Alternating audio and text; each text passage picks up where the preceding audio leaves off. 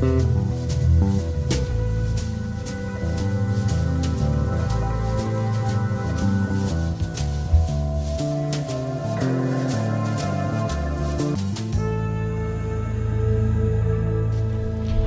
party people. You are listening to Booze, Bullshit, and True Crime. I'm Bree, I think. And I think my name is Wade. I think. And we're going to talk about some gnarly shit. Gnarly. Actually, not as gnarly today because everybody survived in this episode. Everybody but one person survived my story, but it was like heroic efforts to save these people. That's fucking sad as shit, but everybody survived in my story. It's kind of cool though, but we could go see this place in November when we go on our vacation. What? That's why I did the story, and I was like, it's not a murder, so are you cool with that? And you said yes, so I did this project right. So everybody understands what we're talking about. Our theme today was survival stories. And we're going to Thailand in November. That's what I was talking about. So that too. She threw me for a curveball right there. I was like, everybody knows we're going to Thailand? Everybody does not know we're going to Thailand, but now they do. Oh, yeah, we're going to Thailand! I think super late anniversary, so I'm sorry. At the beginning of November, our theme for our episode should be like Thailand murders or some shit. I have that written down. Why? Because we're going to Thailand. Yeah, but you're going to not sleep on the plane. True. So you're going to do research on a Thailand murder and then fly to Thailand for 24 hours and you're not going to sleep because you'll be like, oh my God, I'm going to Thailand. There's somebody going to kill me. I've already looked up Thailand murders and there's not as many as there are in the U.S., so I'm cool. Yeah, because you're not in Thailand. You're in the U.S. I don't care. It's way less in Thailand than it is in the U.S. Yeah, but how many people are in Thailand? A lot. How many people in the U.S.? I don't know, a lot. There's a lot in both. Oh, wow, there's a lot and a lot. So it's like apples to oranges then? Yeah. You can't compare the two? No. So then why compare the two? Exactly, that's what I'm saying. I don't think you know what you're saying. Oh my God. Anyway. FYI, it's our anniversary weekend this weekend. We took Saturday, Sunday, and Monday off of work. Not really. Monday I had to work. Today I had to work. I didn't have to work. She got to sleep in, but I woke her up just because I was pissy. I was up at 6 anyways, but I got to lay in bed, smoke weed, watch reality TV, and fucking relax. So I wasn't that mad about it. From like 6:30 to like noon, I straight chilled and then got shit done. I did the dishes. I did my notes for today. I got some shit done. Any of our coworkers listen to this, fuck you. Oh, if you snitch, I know, bitch, because I can see that shit. I don't think smoking weed is going to be that big of a deal among us. No, not at all.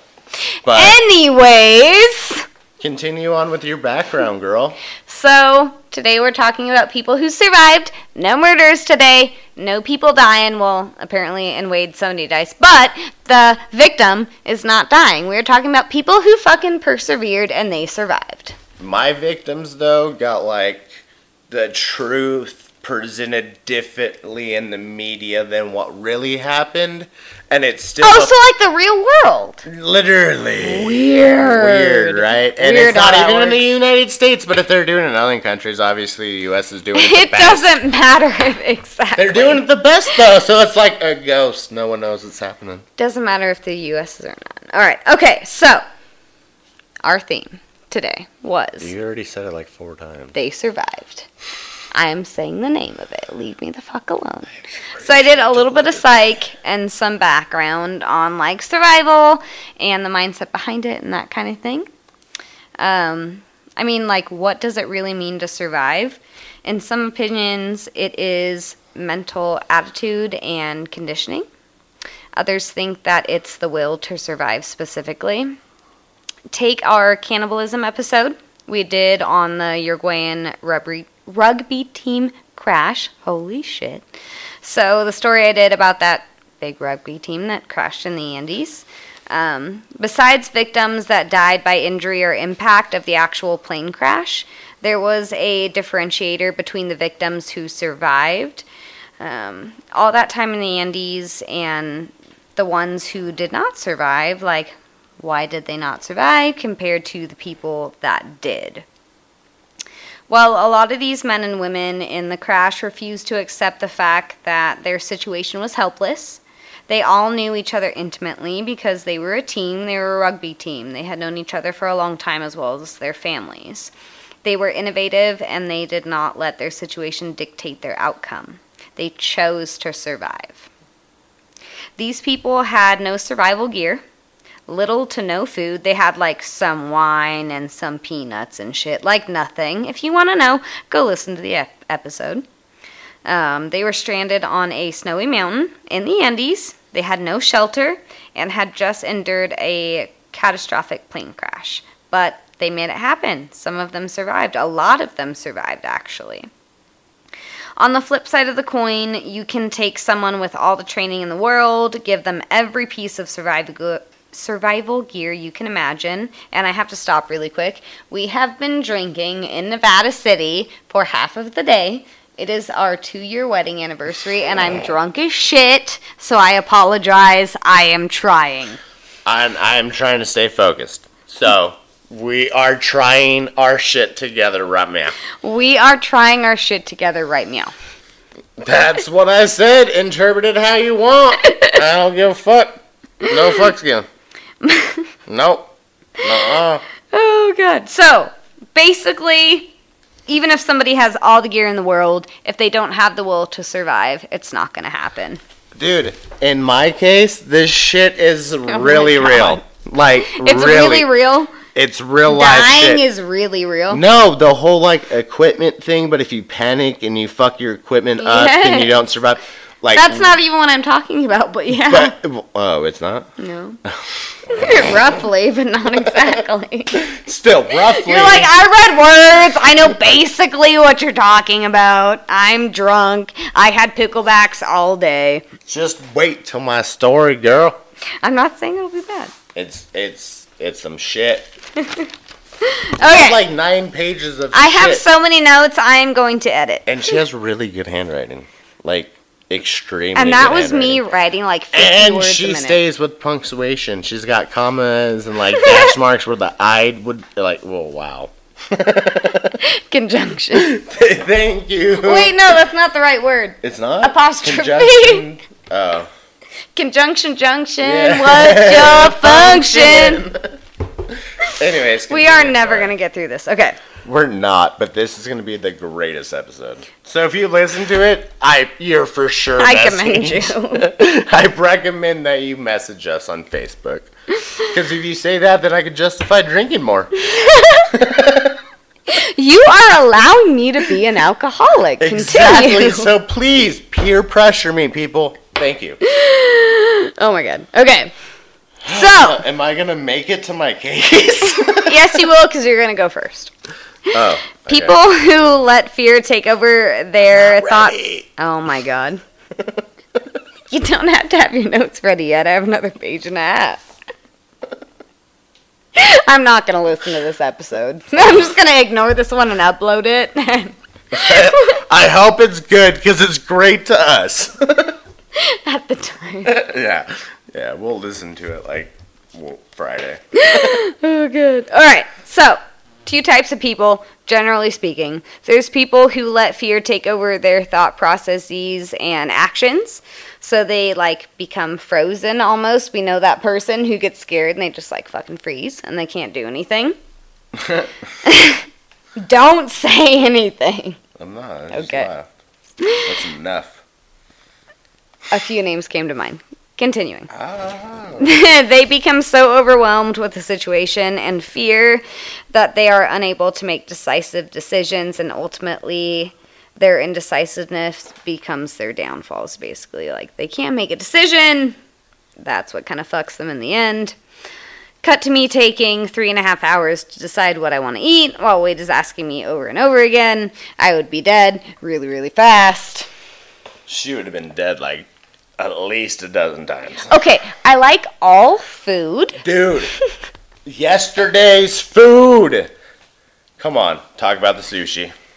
Mark your place of reading. Okay. Talk about the sushi. I have to tell. What was the name of it? Do we not know? We don't speak of it because the owner was real. She was. I know. I was gonna give them a fucking recommendation because she was like. Anyways, we were Tahoe City. We were in North-ish. Tahoe Sushi. Tahoe City Sushi.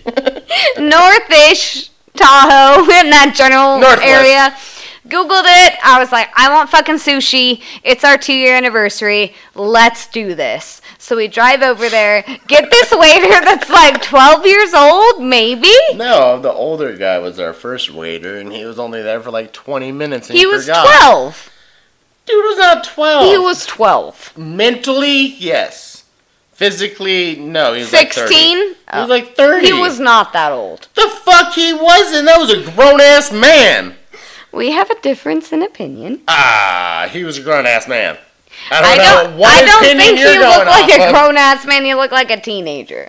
Anyways, the importance of the story is that we did not get served for 45 minutes. I very kindly walked into the sushi bar and asked to speak to the owner who had just shown up, who was shit-faced drunk probably, off of North Shore, listening to a concert. I was like, hey, I'm not mad, but I'm super fucking hungry, and that makes me mad, and all of these things happened, and you handed me a bill before I got my fucking food, and I'm hungry. She cut to us, her giving us 6 bottles of sake and like, how many? No, 4 bottles of sake, 6 rolls. No. She said, let me get you drunk, and I said, that's not all you're going to do. For free. That's not all you're going to do. That's not what you said. She said that the bill was comped. Oh, God. So I was like, okay. She said she's going to get me drunk. So I'm like, I'm 275 pounds. So if you want to get me drunk, that means you got to feed me because I got to fucking stay up. I ran that bill up. So much. Oh, I got like 4 more rolls, like 6 more bottles of sake. I was so embarrassed, but I didn't say anything. I confirmed with her before I ordered it, and sometimes she was in the bathroom because we drank a shit ton of sake, and she went pee like 20 times in like 2 hours. I have a small bladder. But Wade got his revenge. It was like a $160, $180 bill. Yeah. Thank you. Oh my Appreciate God. it. Okay, is your story over now? Yeah, sorry. Okay. I really just wanted to tell them about it. We literally got over $200 worth of sushi and sake for completely free. I just told them $130, $180. Don't undermine me. It was more than that. It was way more than that. He eats a lot of food and we drink a lot of liquor. Again, thanks. I'm saying we. Read your notes. I thought you wanted to You interrupted me. You wanted to proceed, so proceed. Oh my God, I'm going to proceed. Okay, we had fun. We've been at the bar all day. The Mine Shaft, Olivia, you were the shit and your tattoos are beautiful. And what your up? truck is awesome. It and your really dog. is. Your dog is beautiful. All of it is awesome. Yes. Sativa is great. She really is. Okay, so people who live here. We're really loud. We really are. I can tell on the fucking Audacity, but shut the fuck up. People who let fear take over their thought processes and actions become frozen. So frozen by fear, you've heard that sentiment. They become so overwhelmed with the situation and fear that they are unable to make decisive decisions, and ultimately their indecisiveness becomes their downfall. So, like I was saying, cut to me taking 2 hours to decide what to eat. We got on our 20-minute tangent about the bar that we found that's awesome. It was like 3 minutes. 20-minute tangent. We're only at 13 minutes. I literally exaggerate everything. I know, but 20 minutes and 13 minutes, that's a real big exaggeration. Not really. I'm going to proceed. These people know what they're listening to. Oh my God, no they don't. True. Because I don't think I'm making sense. You're reading notes, so you should be making sense. Nobody thinks we make sense right now. Oh. Tony does.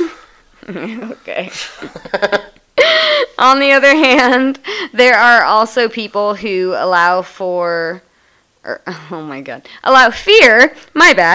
to drive their actions. These people give into their body's natural chemical reaction to fear and allow adrenaline to take over. So basically, these people feel fear, but they let their body respond to it positively. This isn't always ultimately a good thing. Sometimes it is, though. They could be too quick to make a decision. usually without thinking, clearly, and they ultimately fail because they get themselves into a situation that could have easily been avoided. So if they just make a super quick decision without thinking about it at all. So in conclusion, no one really knows what it takes to survive. Whether it's a situation and circumstance, a secret blends of fucking characteristics and traits, or a little bit of both. The people who survive, they're fucking badasses. I commend them, and we're going to talk about a few of them today. Okay, let's do that talk. How about you go first, because you're drunk and I just want to hear it. Okay, so mine kind of dibble-dabbles in a lot of weird shit. Cool, I'm damn for it. So, the rescue, what you were just talking about, how people panic and shit like that. So the rescue effort actually thought of that.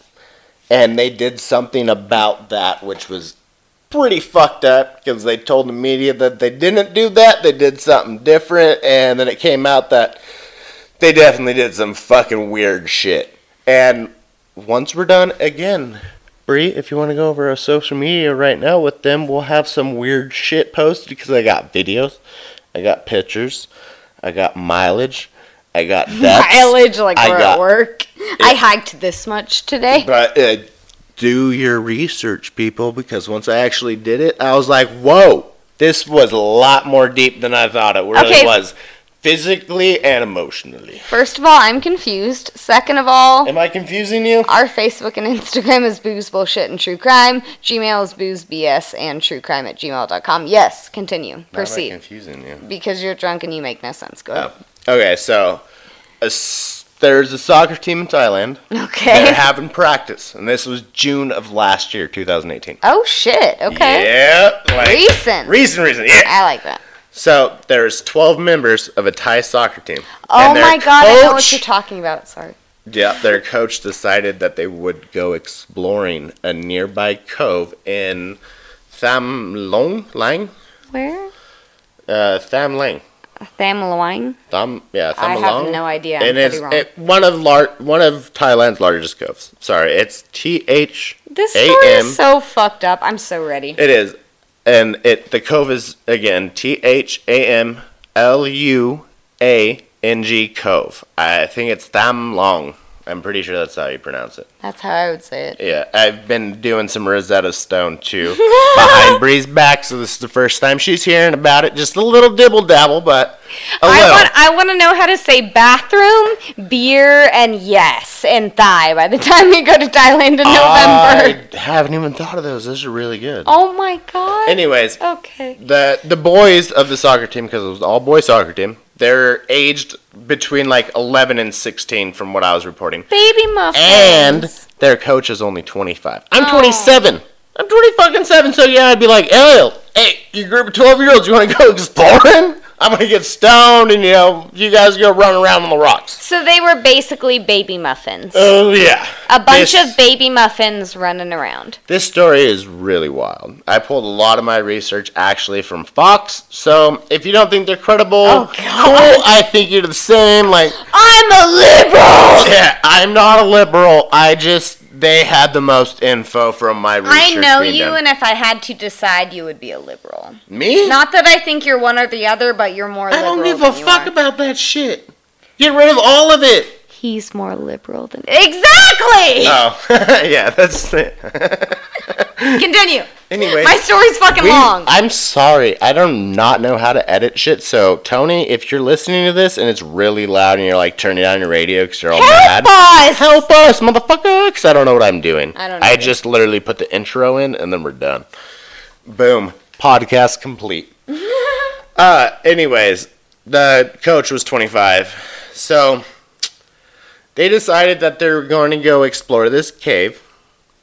And it was actually part of it, a cove, a channel, where, high tide, low tide, shit happens. And not a really good idea if you don't know tides. Anyways, they went ahead and got in the water. And they began to explore the cave. When a flash flood came, the boys and the coach got pushed deeper and deeper into that fucking cave, and eventually made their way to an elevated platform, which is 4 kilometers in. Which, if I remember correctly... How much is a fucking kilometer? So, kilometers per hour, I was going 60 and it was recording like 100. So, you do the math. I'm drunk. I can't. I'm drunk. I'm not gonna believe do the math. It's like... It's more. It's a lot. 4 kilometers is quite a ways in this fucking tunnel cave. 6 miles, I believe, was the news. Something like that, yeah. And the cave system was actually kind of crazy because it was all twisty, really deep, really open areas to where once it fills up, you would get... You're fucked. Well, not even that. If you swim out and you didn't really pay attention where you're coming out, you would get distraught and you really wouldn't know where to go. You wouldn't be able to breathe, like shit like that. Like, it was pretty fucking intense. So understandable. The rescue attempt, like, it was crazy. Just most of these kids were fucking 15, so okay. I think there was one kid that was like 16. The rest of them were like 12 and 13. I said most. I know, but like, you still said 14. Like, I think they were like 12 and 13. So they were like, young. They were young, like little babies. Poor baby muffins. Yeah. So, they had no fucking food. They had no fucking way out. Literally, they had no fucking water either, and they were in there forever, and all they could do was sit and wait. Ugh. So once they actually like realized that they were trapped, the boys took turns digging a 16-foot hole into the cave, hoping they would find a way out. Aww. Like, they were so scared that they just started digging into the side of this fucking cave, hoping that they would reach sunlight. They would hit air or whatever. Or anything, yeah, to where they could do anything, yeah. So they were Thai, and they actually meditated to save energy and avoid thinking about, like, no food, shit like that. Yeah, so they would clear their minds, and they would get, they would understand where they're at. They were all me. Yeah, so when they were doing that, there was actually some British divers that came to the cave because they knew the flood was happening and they wanted to dive and, explore the caves. Wow. So those British divers came upon these boys, and they had been at this time submerged in that cave for over 14 days, or actually 14 days exactly. It was that long? 14 days? I didn't know that. Holy shit, okay. How are they living without food for 2 weeks? I have no idea. Did they get shellfish or like something? Some shit like that. Wow. So, surviving that long was only half the battle. The Thai SEALs entered the cave to help and, hang out with the fucking boys. Oh, you mean like military SEALs? Yeah, sorry. The Navy. SEAls. The Thai Navy. Okay. And, like, they're the Thai Navy divers. Right. Sorry. Yeah. They were, I guess, they were comparing them in this to the SEALs, which would make sense because the SEALs would do, like, the rescues. Yeah. And the crazy, like, hot shot firefighter type shit. Anyways, they came in just to hang out with the boys as the rescue plan pretty much was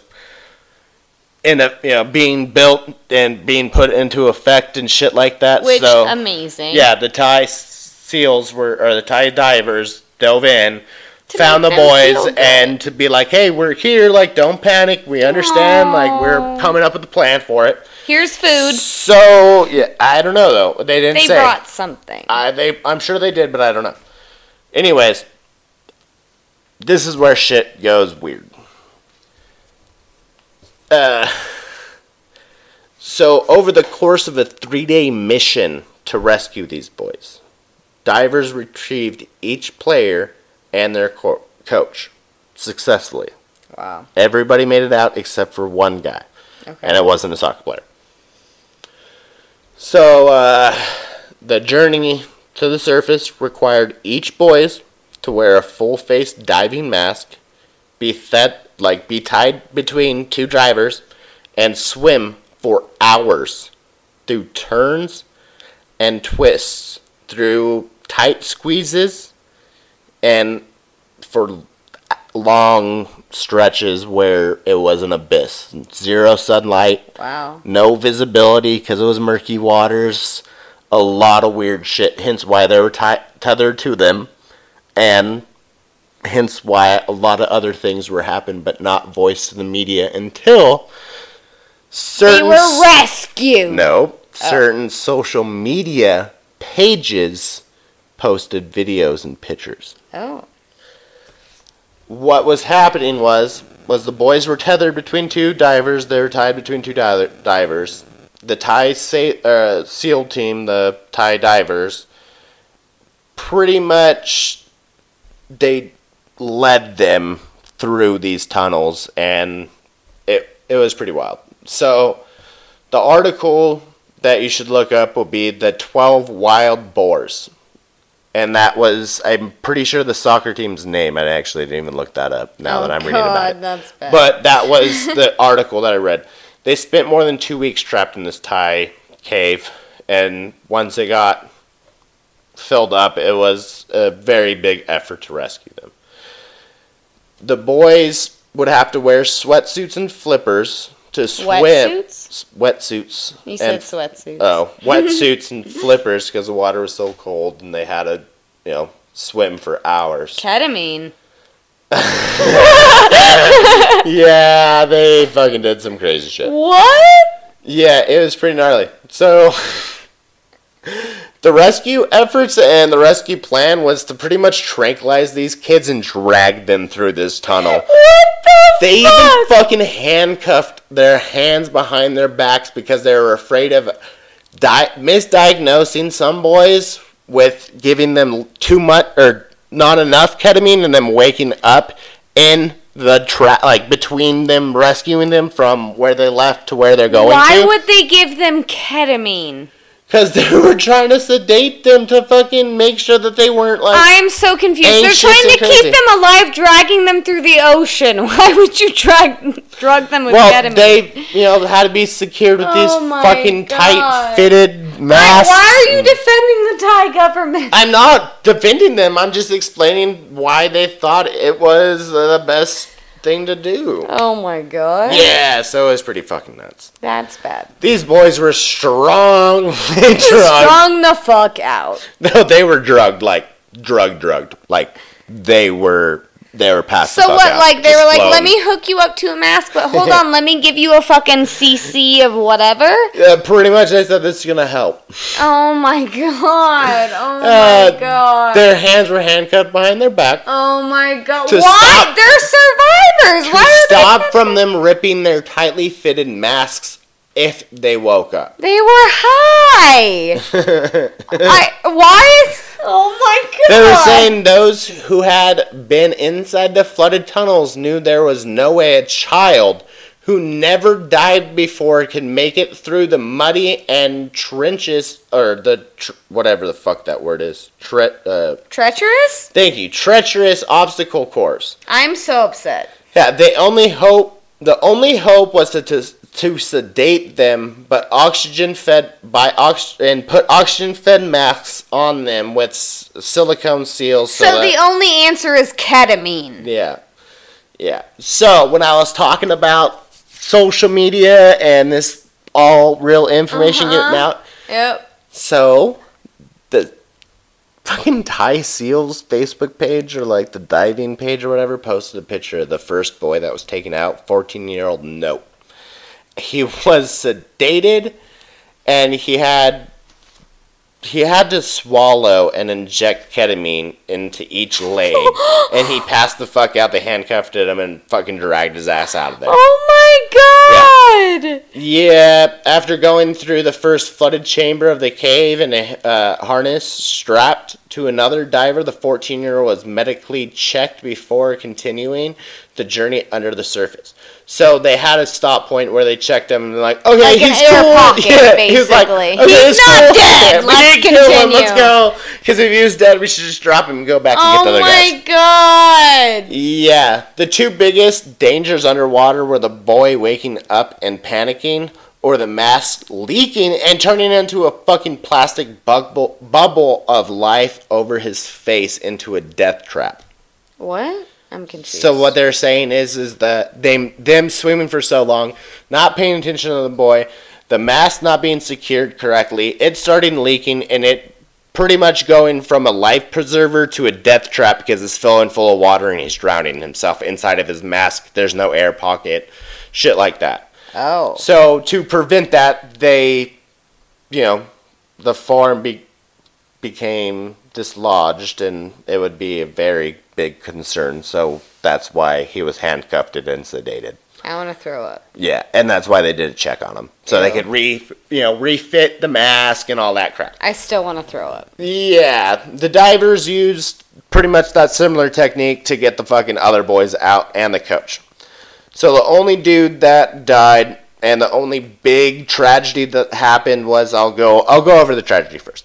So the big tragedy was one of the main pumps that was pretty much pumping the water out of the fucking cove that way. Keeping them alive. Not necessarily keeping them alive, but like keeping the water down so they don't have to stand in the water and they could be dry and they could eat and like shit like that.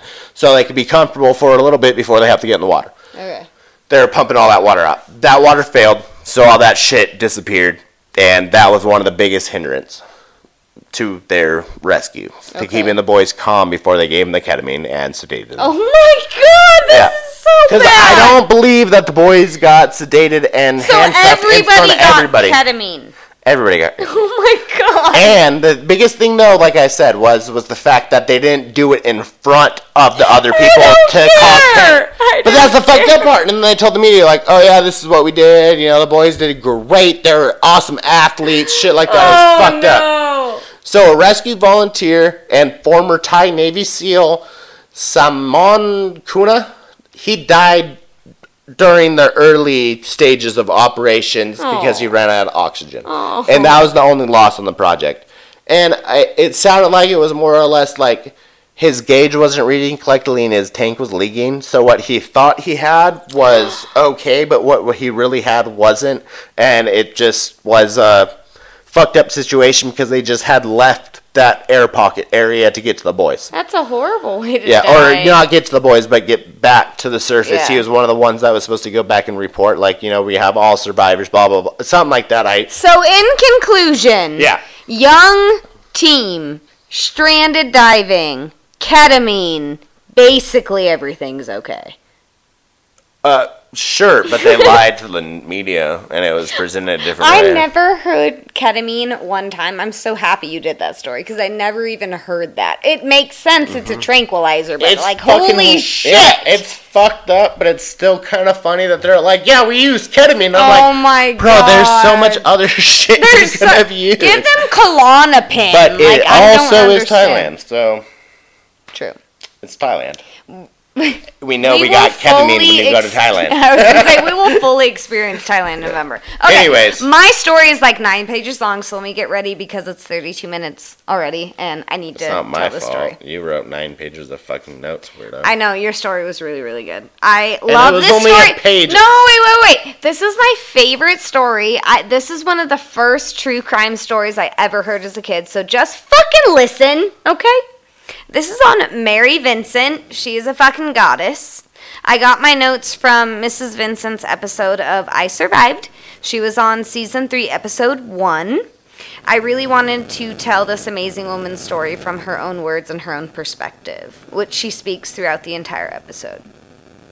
It is September 1978 in Modesto, California. So the asshole of California, welcome. Let's proceed. The sphincter of California. It's bad. Where dingleberries hang. Shit like that, It piles up. Okay, Cindy Whitehead. Mary is 15 years old, and she ran away from home. She starts to feel homesick at a certain point, and she decides she wants to go home to her family in Nevada. She's a kid. The only way she can accomplish this is to hitchhike. She doesn't have a fucking license. She doesn't have any money to take a bus home or a train. As Mary touches in her own episode, hitchhiking was a big thing during her time in the late 70s, early 80s. It was widely accepted. A lot of people were doing it. There were people with signs everywhere looking for a ride. At some point, a man in a blue van pulls up and offers her to take her home. Why are you laughing? This is really I'm not fucking laughing. depressing. It's bad. Just wait. There were also 2 other female hitchhikers that were like on the same corner that she was at looking for a ride. They were holding signs saying that they were going the same direction that she was going, which was south. And, all the girls were clearly headed in the same direction. This man had a completely empty blue van. He had nothing in the back. Nothing was tied down. Seats were open. But the man pulled up and stated that he only had room for Mary. The other ladies that were hitchhiking obviously saw that this guy was sketch. They had been hitchhiking longer than this girl had. She was 15 years old. They told her not to take the ride. This guy was a fucking weirdo. And they tried to convince Mary not to take the ride. But this poor, sweet baby muffin that was 15 years old. You really like that word, baby muffin? She is a baby fucking muffin, okay? She's probably a sweetheart. She's a baby muffin. I was just pointing out that you have said baby muffin like 62 times in the past 35 minutes. It's because she's a baby muffin. Alright, talk about your baby muffin, baby muffin. She just wanted to be home. She's super fucking tired. She's been a runaway and hitchhiking for however long. This guy pulls up. She takes the ride. He looked like a grandpa, and she said she didn't think that he was capable of anything sinister. She was absolutely desperate to be home at this point. So, it was just, she was tired. She didn't think anything bad was going to happen. Right. Yeah.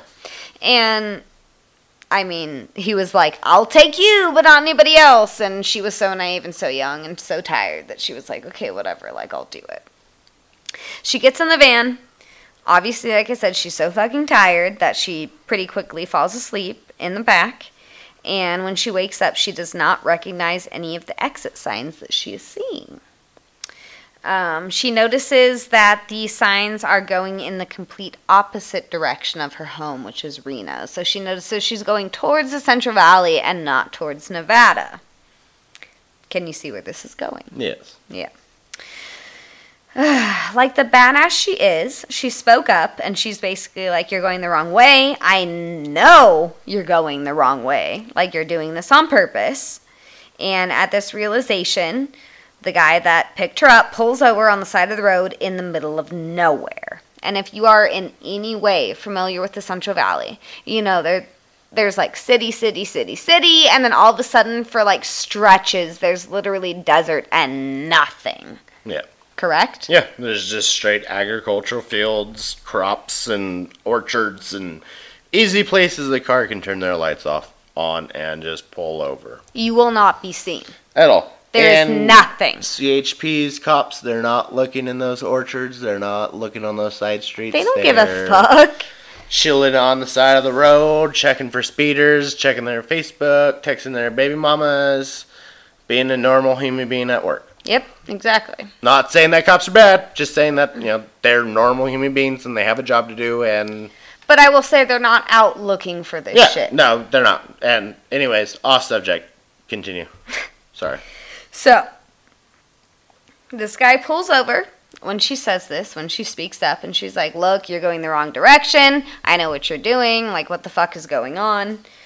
Under the ruse that he needs to relieve himself or go to the restroom, he pulls over, and that he was unaware that he was going the wrong direction. So basically, he's just trying to, opt out of the fact that he's doing anything wrong. He's like, oh, I'm sorry, I didn't realize, I have to take a piss. Hold up. They're in the middle of nowhere. Nobody's around. Nobody's driving by. He gets out of the car, and Mary, our homegirl, realizes that her shoe is untied. And she thinks to herself at that moment, I am more than likely going to have to defend myself, out of a bad situation. And I'm not going to be able to do that if my shoe is untied. So I need to make sure that my shit is fucking tied. So she gets out of the vehicle. She tells herself, I need to tie my shoe so I can defend myself. And as she's pulling over and tying her shoe, she gets hit over the head by a fucking sledgehammer. Oh! A sledgehammer. She is 16 years old.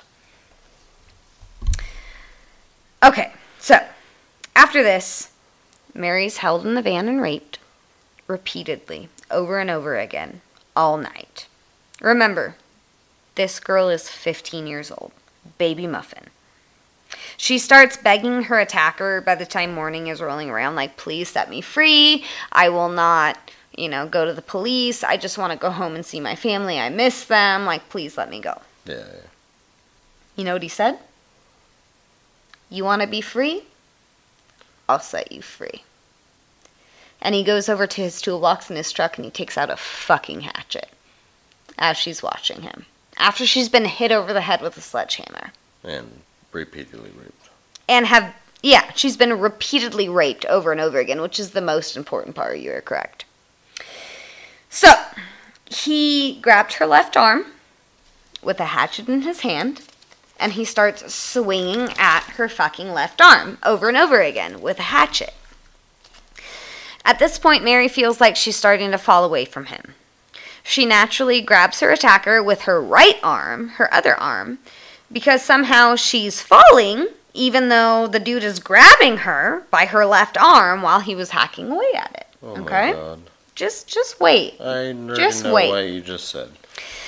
So, she grabs onto him with her right arm really fucking hard, like as hard as she can. She takes her arm and she grabs onto him as hard as she can. At this point, her brain can't really compute. She is holding onto him with all that she has, but she's still falling away with both arms. Mary looks down at her left arm, the first arm, and there is nothing. There is a stump, and there is blood squirting out the stump. Yep. She said she felt everything. So she's not like most people that are like, my adrenaline kicked in. No. She felt the sharpness. She felt the pain. She felt the hotness of her blood flowing out of her body. She felt everything. She was present for everything. He then focuses on chopping her right arm off. Because, spoiler alert, the left one is gone. He completes the deed, and Mary falls away completely, laying in a pool of her own blood. Again, she is 15. Not that it makes it any worse that she's 15, but she is a literal baby muffin. She's had her arms hacked off. She's laying in a pool of her own blood in the middle of nowhere. In the distance, she can see her perpetrator vigorously trying to flick something off of his arm and freaking out in the process. Her arm's attached to his. Mary realizes her right hand and forearm are still tightly clutching the arm of her attacker. So even though it's chopped off, that hand and forearm are still holding on to him, and he's freaking out trying to flick it off of him. It's probably holding on tighter than it was when she was holding on to it, because it just straight up I don't care. It's disgusting and it's disturbing. Well, did he get it? He probably didn't. He eventually got it off. Not very easily. No. Not very easily, but he eventually got it off. He then began dragging Mary. Mary believes that he believed that she was dead, which I agree with, and Mary had gone limp, so she basically had, no energy left in her body, and she just kind of let him drag her. This piece of fucking shit then throws this 15-year-old girl off a 30-foot cliff after chopping both her arms off. She broke 4 ribs in the fall, and her body had gone into shock, obviously, after her arms were severed due to the blood loss. So after getting hit over the head with a fucking sledgehammer, getting both of her arms hacked off with a hatchet, and being thrown off a 30-foot cliff, this bad bitch is still fucking alive. She's still surviving. She lay there bleeding to death.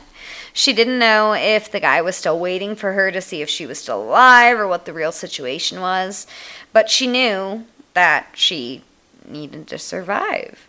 She gets up, completely nude, by the way, because he had been raping her all night, and this girl had enough wherewithal to realize she was bleeding to death. So she shoves her nubs that she has on both arms into the mud to make a mud pack so her arms would stop bleeding, so she would stop bleeding to death after all of this. Like, I have fucking chills right now. Like, that's nuts. 15 years old, wakes up after that, shoves her nubs in the mud, is like, I'm gonna live. I'm gonna do this. Fuck yeah. Right? I was like, fuck yeah, Mary. Fuck yeah, Mary. Get it, Mary. She then walks towards the direction of the sound of the freeway, which I believe was the I-8. She knows that she would find people there because that's a super busy freeway. It doesn't matter what time of day it is, morning, whatever. Like, there's a lot of people there. So she just starts walking towards that sound. The first car that she encounters refuses to stop, which is fucked up, but, like, listen to me for a second. Can you imagine? You're driving down the freeway, you get off on the wrong exit, or you're going home in the middle of nowhere, whatever, and you see a completely nude, armless person covered in blood in the middle of nowhere. Not that I would leave her, but, like, that would have stopped. I would at least call the cops. The last thing, I would at least call 911. At least.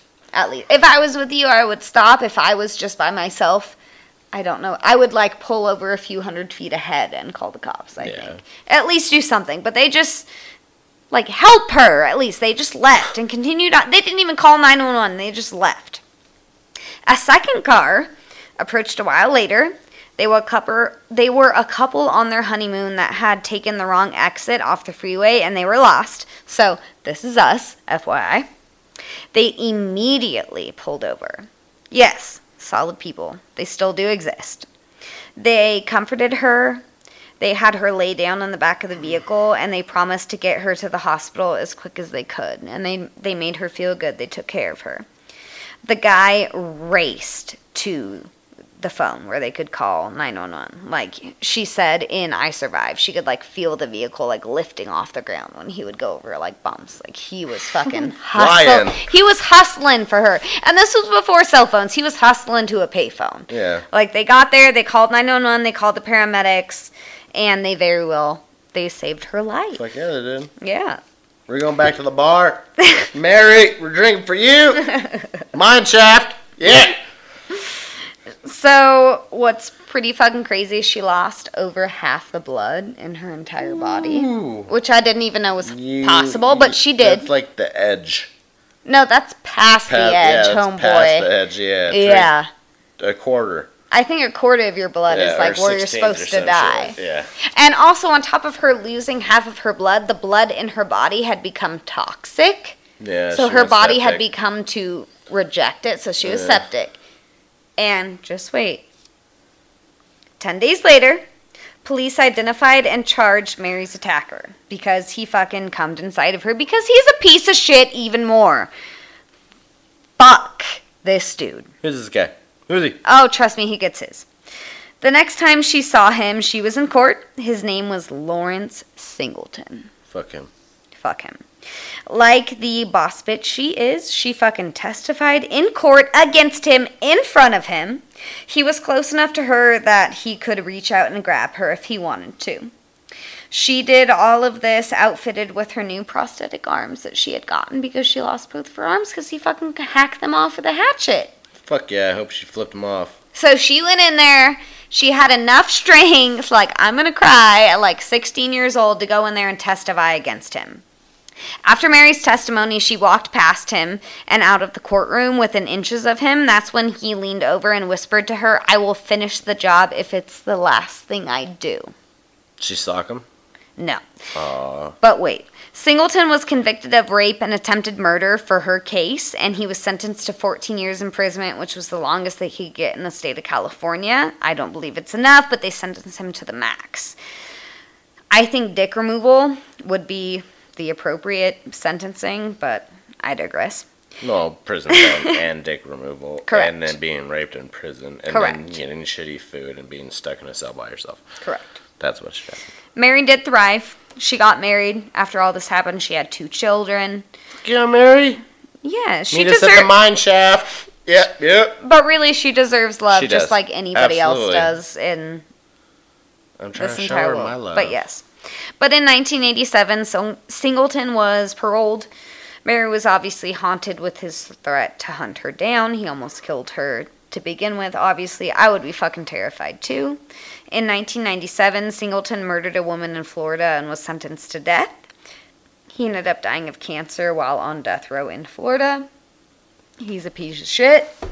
I don't know what else to say. Fuck him. Mary has continued to speak out about her survival. She's been on a few different shows. She is a part of multiple programs. I know that we are running out of time.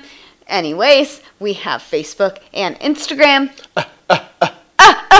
Booze, bullshit, and true crime. Email us. It is booze, BS, and true crime @gmail.com. I don't know what else to say. Bye. Bye.